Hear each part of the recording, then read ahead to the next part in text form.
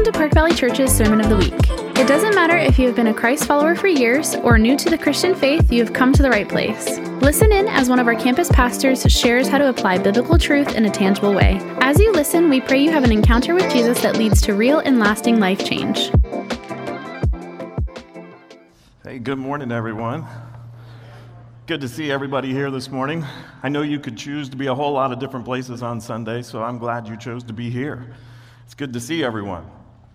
You know, and I think I may have shared this with you guys before, but I am really good at remembering movie quotes and quotes from TV and popular culture. And I'll be honest with you, there are literally times when I forget how old I am. But when it comes to Liam Neeson's speech from Taken, I don't know who you are, and I don't know what you want. Like, I can do that, but I have to go do the math to make sure how old I am. You know, if you happen to wander in here on a Sunday morning while we're getting ready, I might be in here testing my microphone. You're very likely to hear a movie quote as I test that microphone. A Princess Bride, A Few Good Men, Big Trouble in Little China. This morning it was Gladiator. You know, you're going to catch those things. And I only bring that up, my unique talent and ability, right? I only bring that up because some of you may have realized that the title for today's message is a quote from pop culture. Now, the Star Wars fans know what I'm talking about. This is the way. All right? If you've seen the show The Mandalorian, that is one of the things that they say over and over in that show. This is the way. And when Pastor Barry told me that the series title for this message was going to be The Way, my brain automatically went straight to that quote. This is the way. And you know, in the show, that phrase is kind of a mantra. You know, it sums up the creed and the code that the bounty hunter lives by. It basically defines the beliefs of the group that he's a part of. So when we think about what we're doing or the goal of this series, I think it works. Because the goal of this series is really to start the new year off by reinforcing the teachings and beliefs that we believe are essential to this ministry. You know, we want to clearly communicate the DNA of this church. You know, basically, this is the way that we do things here at PVC. You know, maybe you've seen the signs out in the lobby. We've got them on the back of the cases. They're hanging from the ceiling, and it says weekly worship, connect groups, and growth track. You know, those are the three pillars that we believe are essential to God building this ministry for His glory. Those things are our DNA. And with the new year, we kind of wanted to simplify those things and really just to focus on the action part of those three things. So it's kind of a rebranding of sorts. Our DNA is now just to worship, connect, and grow. That's our creed, and that's our code. This is the way. Now, of course, it is just one way of doing things. You know, it's a way that's worked for us as a church for over almost 20 years. This November will be 20 years for Park Valley Church.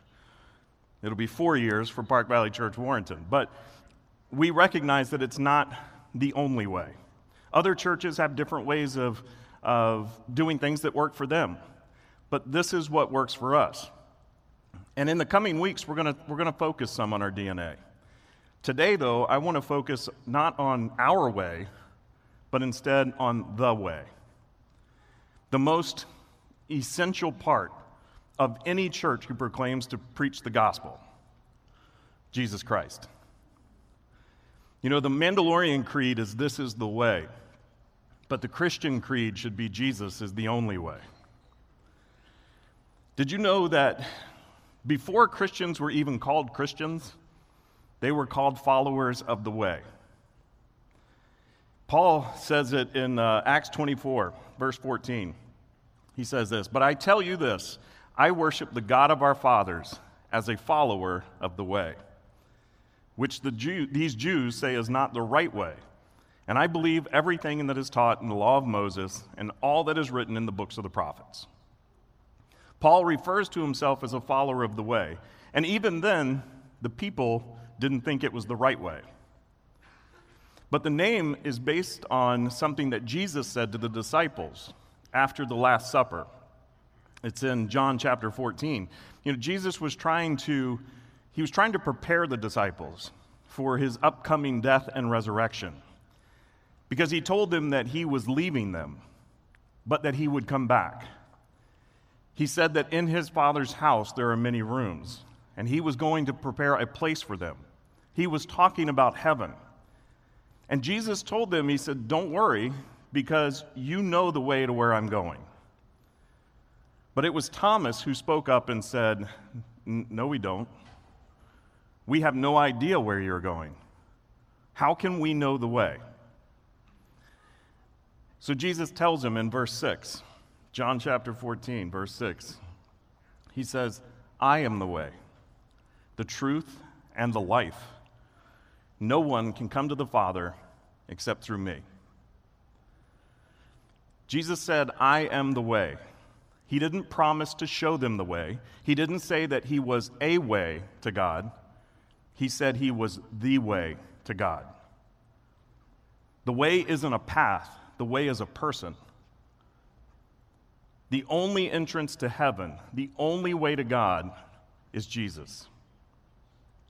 And this one statement, this one declaration by Jesus, is probably the most controversial and most politically incorrect of all of his teachings. This claim tends to really upset folks, because followers of the way, Christians, are often criticized because of this teaching, because they're accused of being narrow-minded and intolerant for saying that Jesus is the only way to God. I mean, after all, there are many paths up the mountain, right? They all lead to the top. And all religions are essentially the same anyway, right? Wrong. People struggle with this statement because they want to be free to create their own way. They want to decide their own truth. People will say it's controversial because Jesus said he was the only way. And since only 31% of the Earth's population claims to be Christian, people believe that that statement really amounts to what they would call it hate speech or spiritual racism towards the other 69%. Now, if Jesus was just another religious teacher, then their objections might have some traction, because it would be intolerant. The problem is, Jesus is truly God. He is the one who God created all things through. He alone has the perspective and the authority to make that kind of declaration. People will struggle with this truth because it doesn't fit what culture says today. The world says that there are many different ways to achieve our goals, to reach our dreams, to find happiness, or to be successful. And they want that same thing to be true when it comes to God. They'll say there's no absolute truth. Pursue your own path to God. The truth is whatever feels right to you. It's whatever works for you. What's true for me might not be true for you. Society is really preaching hedonism, pragmatism, and relativism. But the truth does not work that way. For the truth to be true, it has to be true no matter what you think, what you feel, or what you want. Anyone who says there are no absolute truths is trying to establish an absolute truth, saying there is no absolute truth. The truth is true regardless of our emotions, of our feelings, of our desires.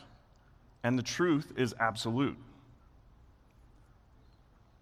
In John 14:6, Jesus doesn't say that he just speaks the truth. He claims to be the embodiment of truth.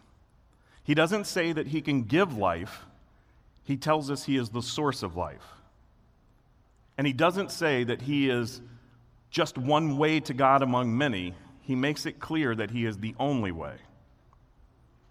Jesus is the way because he is also the truth and the life.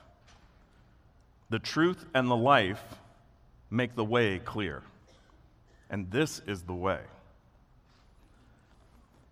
If we look at those three things, the way, the truth, and the life, we'll start, Jesus is the way. He taught us how we should live. In Matthew, Jesus also warns us that the way is difficult, that the gate is narrow, and that there are few that will find it. Few find it because few are willing to accept God's way to eternal life.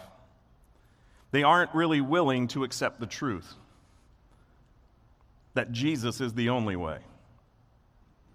Jesus even says that he is the gate, and he is the way that leads to life. In Proverbs 14, verse 12, the Bible says, "There is a way that appears to be right, but in the end it leads to death."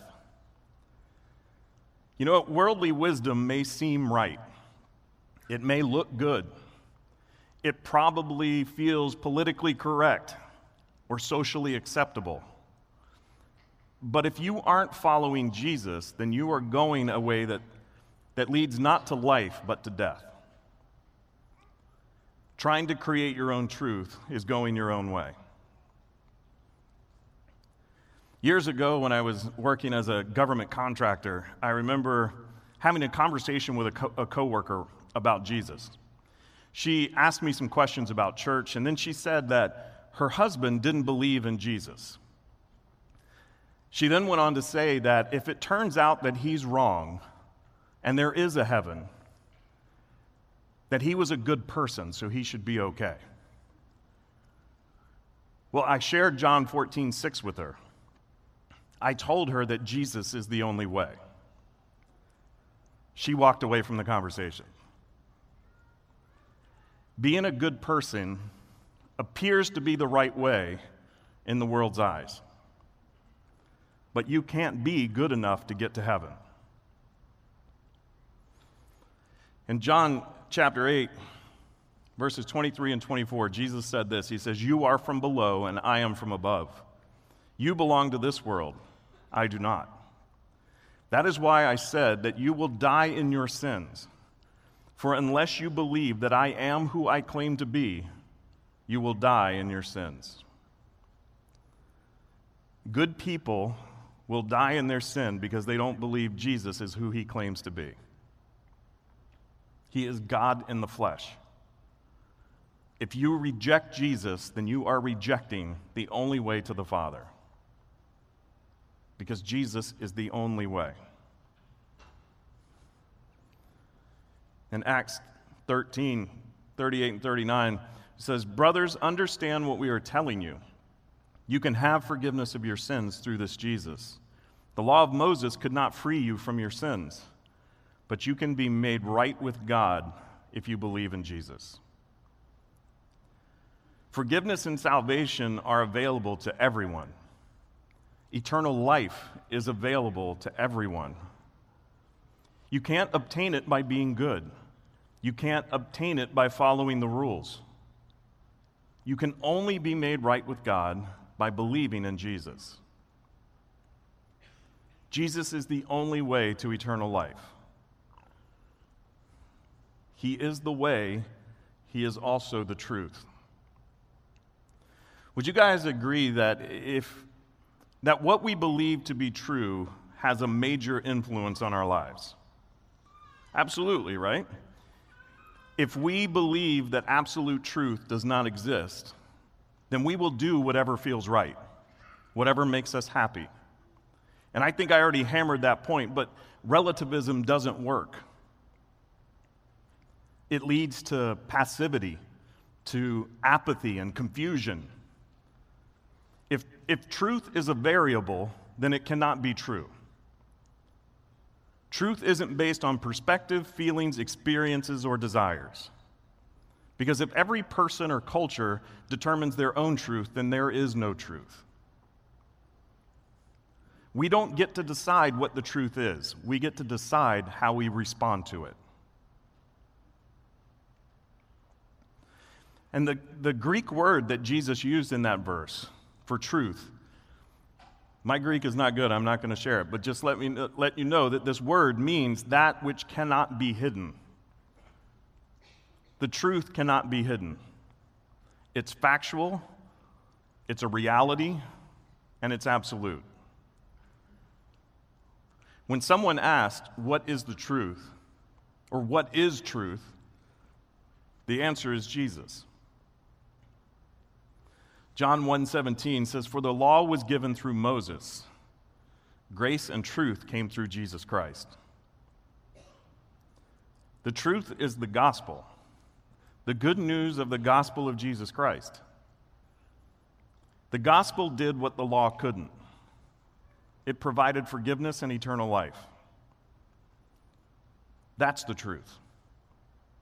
And this truth applies to everyone and to everything. This truth has authority over everything. This truth never changes because it comes from God, who is perfect, eternal, and unchanging. And this truth sets us free. That's what it says in John 8:32, "And you will know the truth, and the truth will set you free." The truth will set us free from slavery to sin. Jesus is the source of truth, the truth that leads to eternal life. When you think about the life, consider this, the Troy paraphrase of John 14:6. The truth is that Jesus is the way to life. That's what that verse is saying. In John 10:10, Jesus said this. He said, "A thief comes only to rob, kill, and destroy. I came so everyone would have life and have it fully." Jesus is the source of both physical and spiritual life. Life that is abundantly rich and completely satisfying. In Him, we can experience the full blessings of this life. Because life in Christ is more abundant, more satisfying, and more meaningful than life without Him.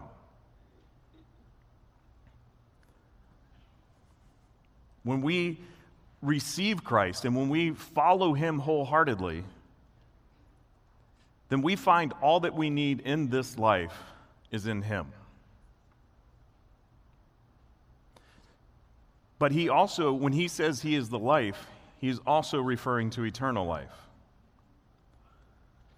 In 1 John 5:11, God has also said He gave us eternal life, and this life comes to us from His Son. I mean, that's God's message to man. Eternal life is a gift from God, received through Jesus Christ. It's all about Jesus, because Jesus is the only way. Now, I didn't put this next verse in your notes because I thought about it after they'd already printed them, but Acts 4, verses 11 and 12, this is Peter talking, and he says, for Jesus is the one referred to in the Scriptures. And then he says, there is salvation in no one else. God has given no other name under heaven by which we must be saved. People take issue with the fact that there is no other way to heaven, to eternal life, to God the Father, than through Jesus. It's exclusive, but at the same time, it's not. The way to know God as our Heavenly Father is limited to only Jesus.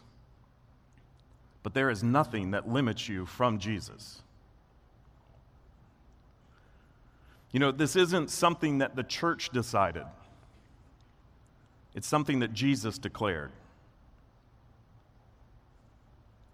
It's controversial, but it's no secret. It can't be hidden, and it never has been. It's been right there in plain sight all along. False religions claim that they know the way, that they have the secret to eternity. They'll tell you what that secret is. They'll tell you what you need to do, but you have to follow them. They say basically, follow me and I'll show you the way. But Jesus said, I am the way, now follow me. There is no other name and there is no other way. Jesus is the only way. John 14:6 is one of the most basic, yet one of the most profound verses in the Bible. It's also one of the most important. It's the foundation of this ministry. You know, we talk about worship and connect and grow being our DNA, but without acknowledging that Jesus is the way, then those things just don't matter. As the way, Jesus is our path to the Father. As the truth, he is the embodiment of all of God's promises. And as the life, he gives us life, both now and eternally. Jesus is the only way to the Father, the only absolute truth, and the only one who gives us eternal life.